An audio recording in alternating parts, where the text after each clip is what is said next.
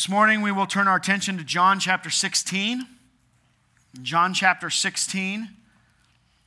This is part 2 of a message that I began last week, the faithful ministry of the Holy Spirit, which we see here in these 15 verses of John 16. I'm going to read the text and then we will continue to work through it. Beginning in verse 1, "These things I have spoken to you so that you may be kept from stumbling. They will make you outcasts from the synagogue. But an hour is coming for everyone who kills you to think that he is offering service to God. These things they will do because they have not known the Father or me. But these things I have spoken to you so that when their hour comes, you may remember that I told you of them. These things I did not say to you at the beginning because I was with you. But now I am going to him who sent me. And none of you asks me, 'Where are you going?' But because I have said these things to you, sorrow has filled your heart. But I tell you the truth, it is to your advantage that I go away, for if I do not go away, the Helper will not come to you. But if I go, I will send him to you. And when he comes, will convict the world concerning sin and righteousness and judgment. Concerning sin, because they do not believe in me, and concerning righteousness, because I go to the Father and you no longer see me, and concerning judgment, because the ruler of this world has been judged. I have many more things to say to you, but you cannot bear them now. But when he, the Spirit of truth, comes, he will guide you into all the truth, for he will not speak on his own initiative, but whatever he hears he will speak, and he will disclose to you what is to come. He will glorify me, for he will take of mine and will disclose it to you. All things that the Father has are mine. Therefore I said that he takes of mine and will disclose it to you." In the works of the great Puritan John Owen, we find these words. "A man may love another as his own soul, yet his love may not be able to help him. He may pity him in prison, but not relieve him. Bemoan him in misery, but not help him. Suffer with him in trouble, but not ease him. We cannot love grace into a child, nor mercy into a friend. We cannot love them into heaven, though it may be the greatest desire of our soul. But the love of Christ, being the love of God, is effective and fruitful in producing all the good things which he wills for his beloved. He loves life, grace, and holiness into us. He loves us into covenant, loves us into heaven. And it is that capable love of the Lord Jesus Christ that we are seeing manifested to his beloved disciples in the upper room discourse during his final night before his execution. And it is this love that our hearts need to be drawn to as we see it expressed in this text that we just read. See, Jesus has expressed his love for these men throughout the evening as he prepares them for life without him. As I mentioned last time, these men are on an emotional roller coaster as they are focused on the difficulty that they are about to face and trying to process the reality of what Jesus is saying to them. Persecution is coming, and Jesus is leaving. Those are the words that have stuck to them. Those are the words that have overwhelmed them at this point. And as Jesus is communicating these difficult things to his disciples, he doesn't leave them without hope. In verses 1 through 15 of this text, out of an enduring love for his own, Jesus encourages his people by disclosing to them the divine, all-sufficient ministry of the Holy Spirit. Out of an enduring love for his own, Jesus encourages his people by disclosing to them the divine, all-sufficient ministry of the Holy Spirit. And we are in the midst of discovering several aspects of the Spirit's ministry, which Jesus reveals in these verses. Last time we noted first regarding the Spirit that he prompts courage in the midst of opposition. And we saw that in verses 1 through 4. In those verses, Jesus warned his disciples that specific persecution was on their heels and that he was sending the Helper, the Holy Spirit, to enable them to courageously endure what was on the horizon.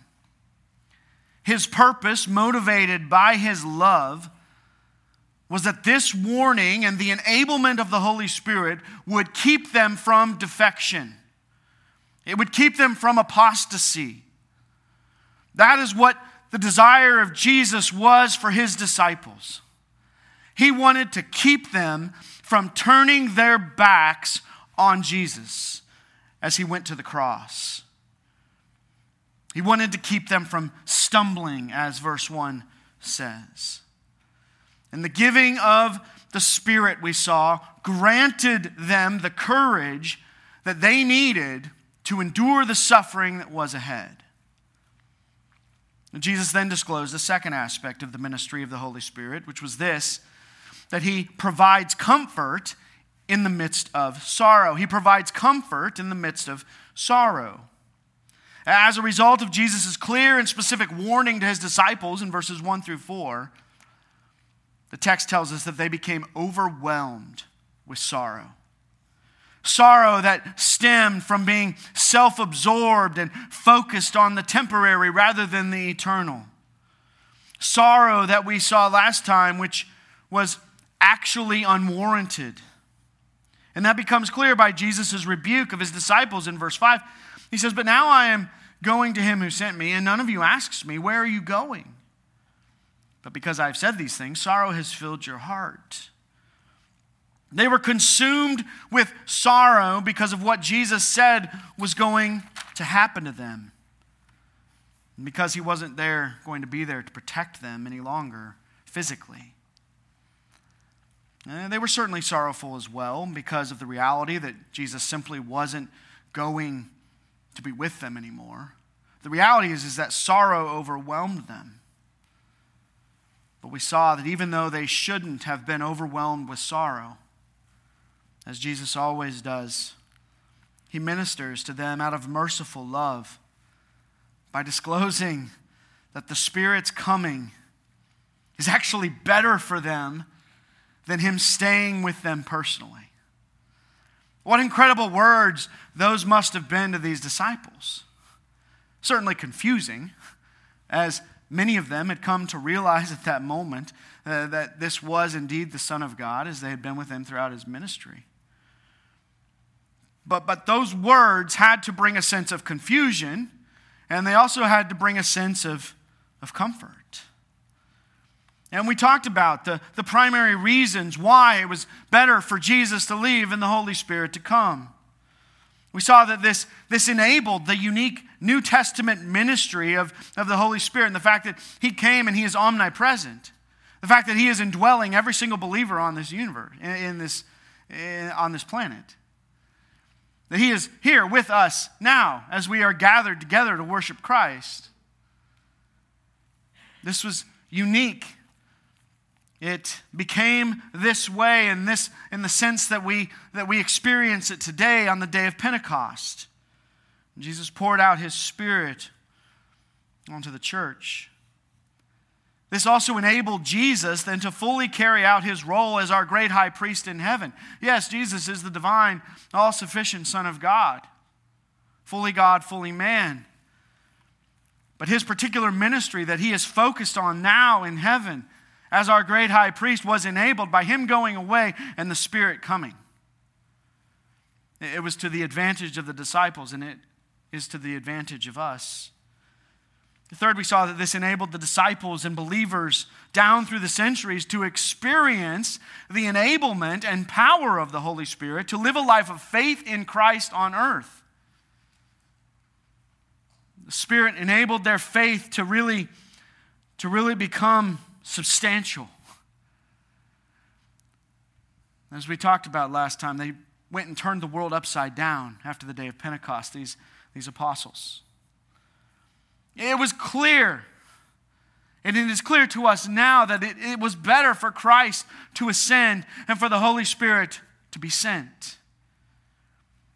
And Jesus is telling his disciples that very fact in the upper room because of his love for them, because of his mercy upon them.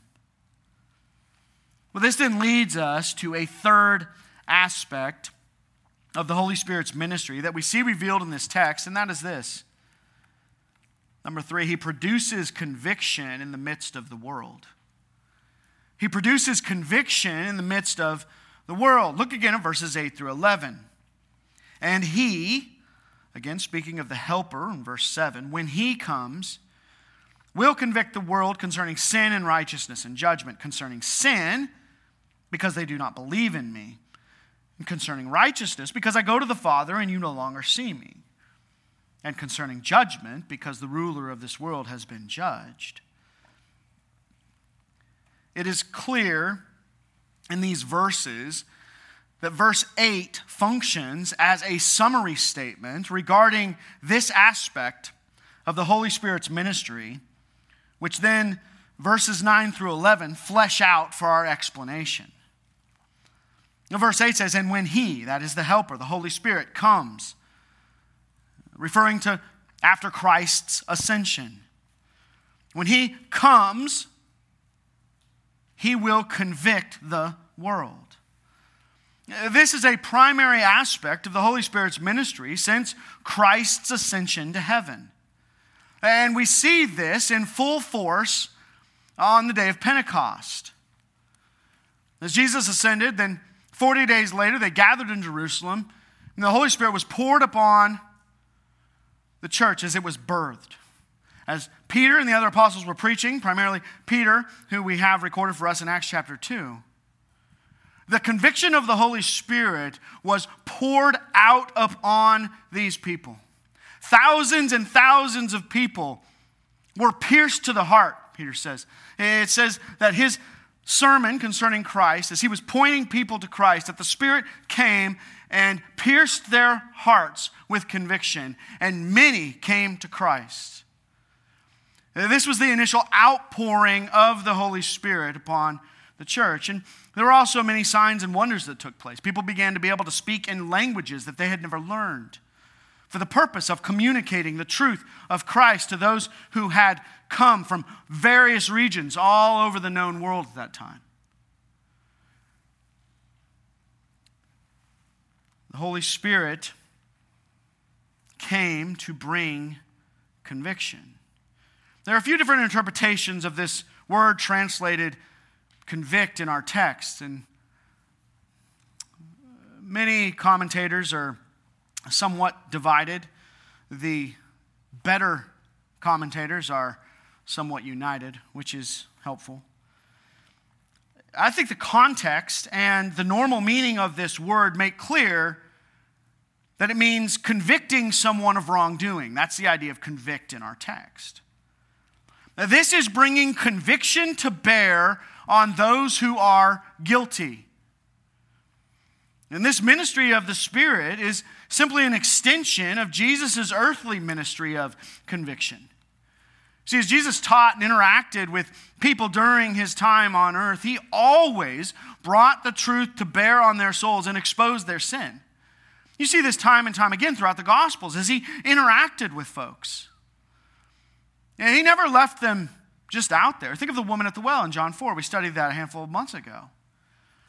He converses with her, and it seems like, if you're just reading this kind of from an outside perspective, he's shooting the breeze with her, talking to her, and probably shouldn't have been in their day because of the fact that Jewish men didn't speak to Samaritan women, but he's doing that. And it was all for a purpose. It was all for a purpose to show her that he was the great I am. And how did he get to that point? Well, he exposed her sin. He said, go call your husband. She said, I have no husband. He's like, you're right. You've had 5 husbands, and the man you're with right now is not your husband.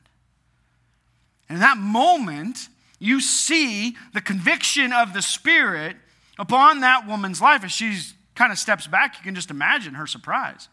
Oh, sir, you seem to be some kind of prophet. All right. She was kind of blown away. And then Jesus turns that into an opportunity to express to her who he was. This is the ministry of Jesus on earth. He always exposed their sin. He always called people to the table. He didn't just leave them out in the midst of their sin. He showed it to them. And though on the surface this seems somewhat mean and insensitive, if you're looking at this from an outside perspective, and you think of the conversations you've had with people, when you have that opportunity to call somebody you love to the table because of the sin that they're participating in their life, not a super fun experience, right? If it is a super fun experience, it's kind of weird. It's not. Usually doesn't go very well. Sometimes those people want to turn away and don't even want to be your friend anymore. Because in their minds, they're like, well, that's so insensitive. Why are you judging me? The reality is that this is incredibly gracious. This is incredibly gracious. It is incredibly gracious. And this is totally outside the point of our text. But it is incredibly gracious for you to confront the people you love in their sin in a kind, gentle way. Because the exposure of sin means that it can be out there and it can be dealt with. And that's what the Spirit does. You see, this conviction that Jesus is telling his disciples about functions as a call to repentance. When there's exposure to sin, then the call to repentance is the natural next step. Right? If there's no exposure to sin, and perhaps you've had this you've been in a gospel conversation with somebody, and you kind of got stuck, and you never got to the point where you really exposed sin. You were telling them about Jesus and different things, and trying to get some things out there, but never got there, and didn't really know where to go after that.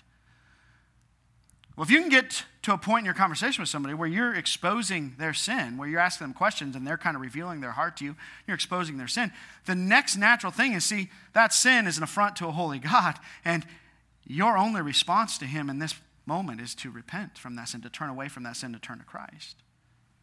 That's what conviction does, and that's what this conviction of the Spirit brings. It brings this opportunity to be called to repentance. This conviction describes the nature of sin, the need for righteousness, and the certainty of judgment, as J.C. Ryle points out, commenting on this text. There are three categories that Jesus gives, each with a reason that follows. You see that in verses 9 through 11. First, the Spirit produces conviction regarding sin. Certainly all sin produces guilt. But the particular sin, the overarching sin that provides the reason here is the world's sin of rejection of Christ and his gospel. This is the ultimate sin. This is the umbrella sin, so to speak. We all commit all kinds of sin, but this sin is the sin that ultimately will get a person cast away from God's presence into hell. It is this final sin, this sin of rejection of Christ, pushing Christ away, pushing his gospel away and saying, I do not believe that. You see, the world doesn't believe in Jesus. That's what he says concerning sin, because they do not believe in me. They do not believe in Jesus. If a person holds fast to their rejection of Christ and his gospel, they will be judged eternally by God in hell. The world, as Jesus has just described in the previous chapter, hates Jesus and everything that he is about. In fact, this hatred is just a few hours away from culminating in his illegitimate execution. They're about to carry out their hatred in the fullest sense possible upon Christ. And we see in the New Testament and down through the centuries that this hatred of the world didn't stop with Jesus, but it's continued to be carried out on his followers, beginning with his disciples, as many of them were killed as martyrs. And you just look at the persecution down through the centuries. The world's hatred of Christ has just continued to be ramped up against those who would follow Christ, those who claim Christ. And it's due to this rejection of Jesus, then, that the Spirit, who is gracious and merciful, works to produce conviction in the unbelieving soul, exposing their sin to them and their need for Christ. That's who the Spirit is producing conviction in. And those who don't believe. Friends, if you are here in Christ this morning, it is a result of the Holy Spirit graciously bringing conviction upon your soul because of your sin and opening your eyes to the truth found only in Jesus Christ. That's the only reason. It's because of the gracious, merciful ministry of the Holy Spirit to pierce your dark, dead soul, reveal your sin, and fill it with light and hope in the gospel of Christ. That's what He does. It's not a mean and insensitive conviction. This is the gracious, merciful conviction of the Spirit.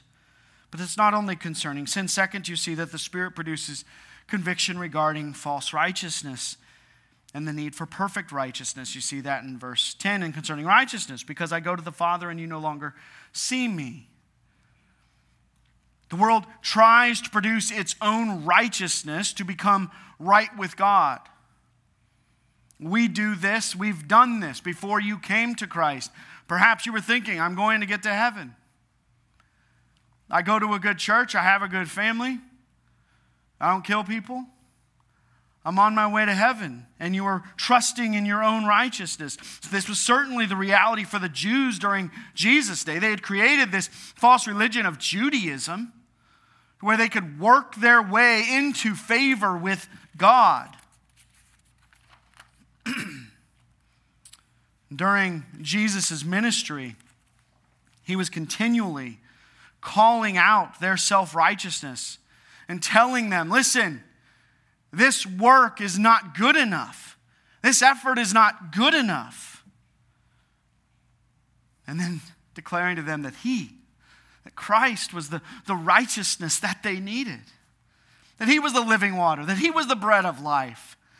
That He was the one they needed to have their souls consumed with. This is what He did while He was on earth. And now He's telling His disciples that the Spirit is going to empower them to live righteously and to preach righteousness through Christ alone. They're going to get to be an extension of Christ's ministry here on earth, and the Spirit is coming to empower them to live out that righteousness and to preach that righteousness that is found in Christ alone. You see, the Spirit graciously convicts the world of its false righteousness and compels them to embrace Christ's perfect righteousness. Again, as a believer here this morning, this is your story. This is your story. Whatever you were trusting in, whatever you were depending upon before Christ, the Spirit supernaturally intervened and convinced you who you were and what you were doing was completely insufficient, and that Christ's perfect righteousness alone was the only sufficient thing to get you to heaven. The gracious ministry of the Holy Spirit.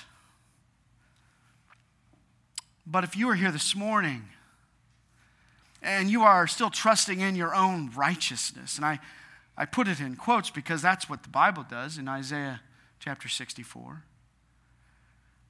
where Isaiah says that all your righteousness before Christ is as filthy rags before God, that God looks at that and just sees filthiness.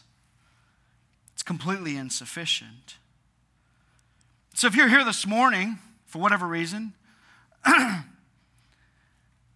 you are outside of Christ, and you are trusting in maybe some of those things I just mentioned, trusting in the fact that you attend a good church, trusting in the fact that you have a good family, trusting in the fact that you know a lot of Bible verses, and you think that that righteousness, as you see it, is good enough to get you to heaven, is good enough to kind of shade you into heaven, as God looks at everybody else and says, oh, this person's kind of with them, so he's good to go. As you do that, you need to understand that you're trying to grasp the wind. You're trying to grab a hold of the wind. In other words, what you are doing is absolutely impossible. There is not a single righteous thing that you can do in this life that will earn you favor with God. You cannot live enough righteous days to one day get before the Savior and have him say, enter in to my presence. There's nothing that you can do. You have to come to grips with the reality that your sin has separated you from a holy God, and there is nothing you can do in yourself to ever reconcile that relationship to God. It doesn't matter what you try. You are dead in your sins. You are hostile towards God. You're an enemy of God. God is completely perfect and holy. And so anything that comes to him outside of that kind of perfection and holiness is unacceptable in his sight. It doesn't matter what righteous thing you're trying to do, what righteous thing you're trying to use to cover up your life. And God looks at that. It's not going to work. You must come to Jesus alone and embrace his perfect righteousness. The reality that this Son of God, the eternal Son of God, came and took on flesh and lived perfectly in this life. I don't know about you, but I come back to that reality often. Almost every time I sin. As I come to God and I confess my sin before God, I am struck with the reality that this Son of God perfectly lived in my place. That he never sinned in thought, in word, in deed, in motive. And it's because of that perfect righteousness that he was then able to go to the cross and to absorb all of our unrighteousness, all of our sin in his body and pay the penalty for it. Friends, we need to be consumed with the perfection of Christ, because it is only the perfection of Christ that gives us any hope of ever being declared righteous before God. We come on our own, we're cast into hell. We come bearing the perfect righteousness of Christ because we've repented of our sin and placed our faith in him alone. We come with that, and God judicially declares us righteous because he sees the perfect Son of God.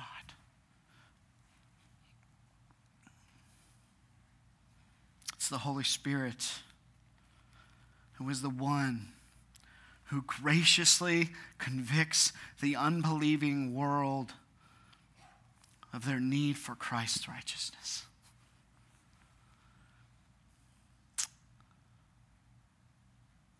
Third, the Holy Spirit produces conviction concerning judgment.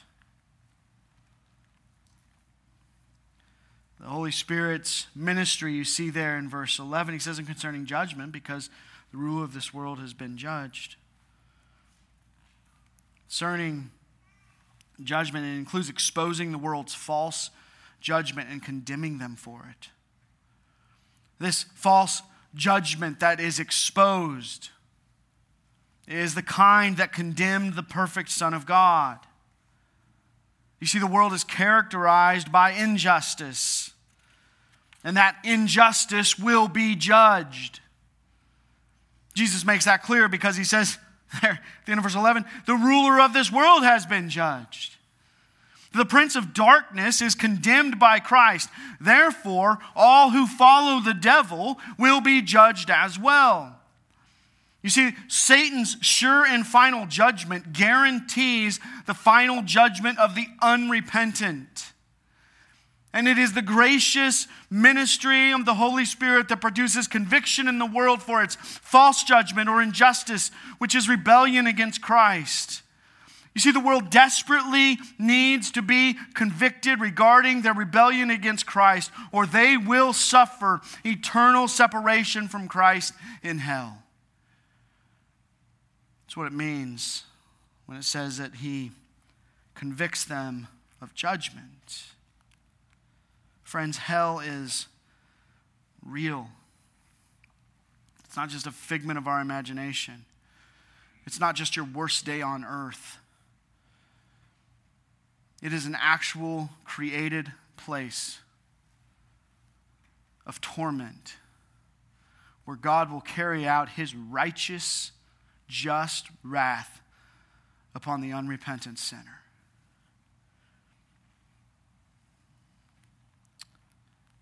It is real, and it is waiting for those who reject Christ, just as it was for us before we trusted Christ.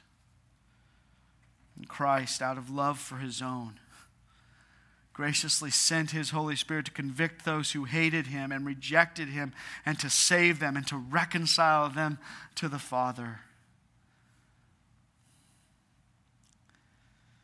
And the Holy Spirit's work to convict concerning sin and righteousness and judgment, it's absolutely necessary in the heart of a sinner. Listen to these pointed words from a Scottish confession which depict the divine necessity. It says this, he says, "We are so dead, so blind, so perverse, that neither can we feel when we are pricked, see the light when it shines, nor assail the will of God when it is revealed, except the Spirit of the Lord Jesus quicken that which is dead, remove the darkness from our minds, and bow our stubborn wills to the obedience of the blessed gospel." The Holy Spirit producing conviction is a loving gift from our Savior, and he was disclosing that to his disciples that night. Listen, the reality is this, that the Holy Spirit is powerful enough to penetrate the darkest, hardest heart with the truth. And he relentlessly pours out conviction on behalf of those whom Christ purchased. Some of you think about your own testimonies. And you think about the reality that you grew up in the church.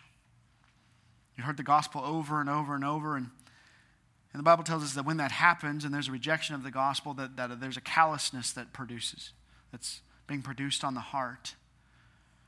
And your heart continually became more hard as you heard the truth over and over. And maybe some of you are in that boat even right now. You've heard these things time and time again. Get on with it. Why are we always talking about this? Listen, the Spirit of God is so gracious and so powerful that he penetrates even that dark, calloused heart that has over and over rejected the truth. And he compels that soul to turn to Christ. We rejoice in that. We rejoice in that.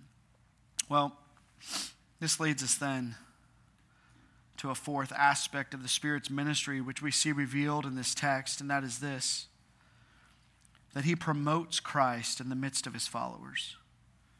He promotes Christ in the midst of his followers. Verse 12, he says, "I have many more things to say to you, but you cannot bear them now."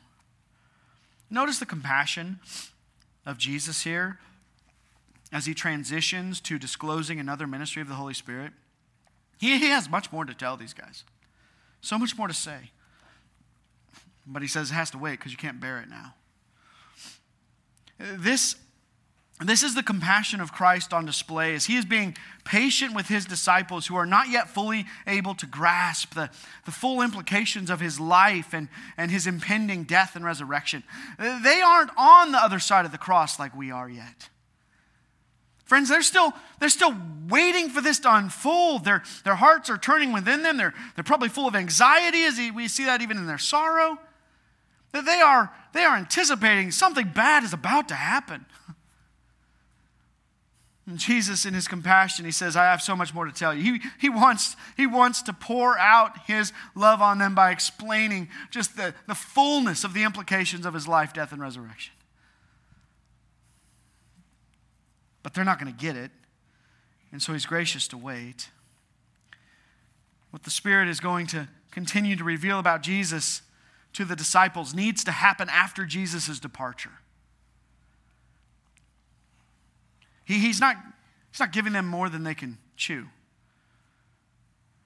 I've used this illustration before.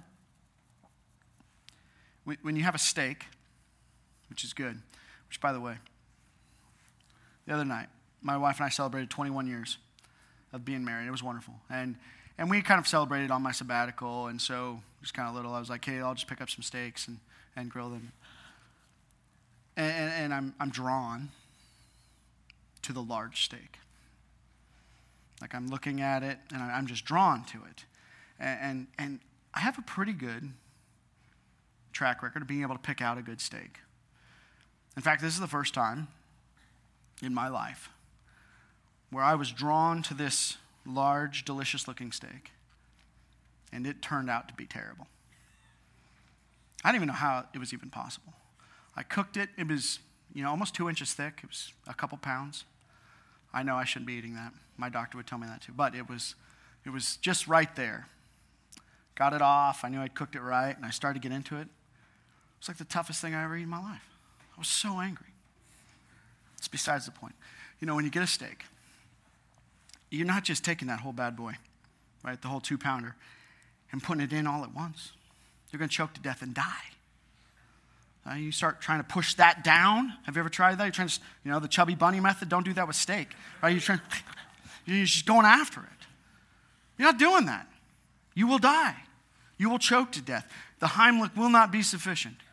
They will be coming in after you with like a claw to get that meat out of you, to try and help you live. You only want to bite off as much as you can chew. That's what Jesus was giving to these disciples. It's that simple bite. That simple bite that they could chew. He wasn't stuffing the whole steak down their throats, even though it would have been good for them. He wasn't doing that. He was giving them a bite at a time, because he knew they could only handle so much. And they weren't far off from being able to comprehend these implications.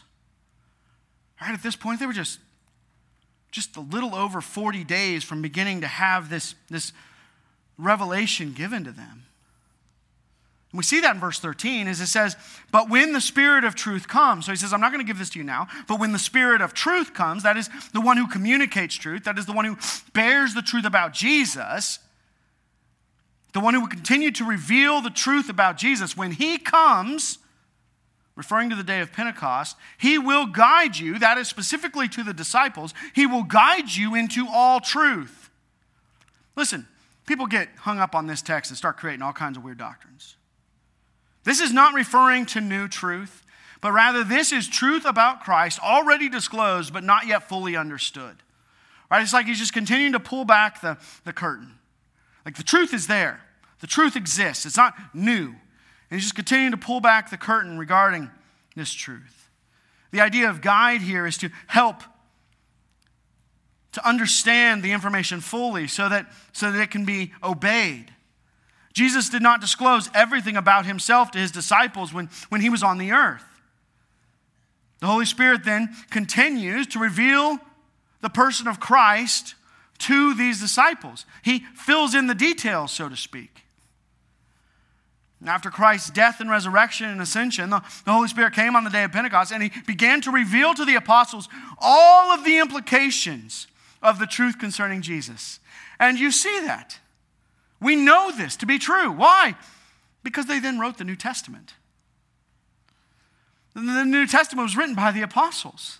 And so what Jesus promises there in verse 13, the Spirit of truth is coming. He's going to guide you into all the truth. This was the Spirit guiding the disciples. This was the pre-authentication of the New Testament. He was saying this is how it's going to come to be. The truth regarding the full implications of Christ's person and work given by the Holy Spirit resulted in the apostles writing the New Testament under the inspiration of the Holy Spirit. What an incredible gift. This guiding, here in our text, see that word guide there in verse 13. This guiding here is, like I said, specific to the apostles regarding revelation. As God continued to reveal to them the truth that he had disclosed. But we reap the benefits through the illumination of the Spirit in reference to the revealed scriptures that we hold in our hands right now. God's not revealing new truth to us. We're not writing new Bibles. Listen, I think China's trying to write a new Bible. That's not going to be true. Don't read that. Right? There's no new Bibles. The Charismatics are talking about all this new revelation they're getting. Mormons talking about the revelation you get from the prophet. Not true. What you hold in your hand is the full revelation from God written down by his apostles. You get it. You have it. We have a copy of the divine revelation of God in our hands, and we have the Holy Spirit in our hearts who helps us understand this. That's the implications of this Holy Spirit being given to guide. Because what the Spirit revealed was that which he heard from the Father and the Son. Listen, he doesn't act on his own initiative. That's what it says there in verse 13. He's not going to speak on his own initiative. So we know he's not coming up with new truth. Not some word from the Lord. No, he doesn't write on his own initiative. He wasn't coming up with new stuff. Just as Jesus only spoke what the Father had given him, so the Spirit, Jesus says, only speaks what is given to him from the Father and the Son. Friends, this fact, this reality ensures the unity of the Godhead, and it confirms the authenticity of the New Testament. This is one of the proving factors that the New Testament is from God. It is divine. The way it is described in these words right now. Jesus said he spoke from his Father. The Spirit speaks from the Son, and he will disclose it to you when he comes.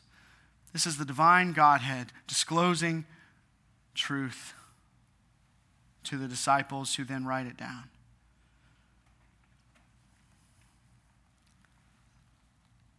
Notice the Spirit's aim in this full disclosure of the implication of Christ's life and death and resurrection. Look at verse 14.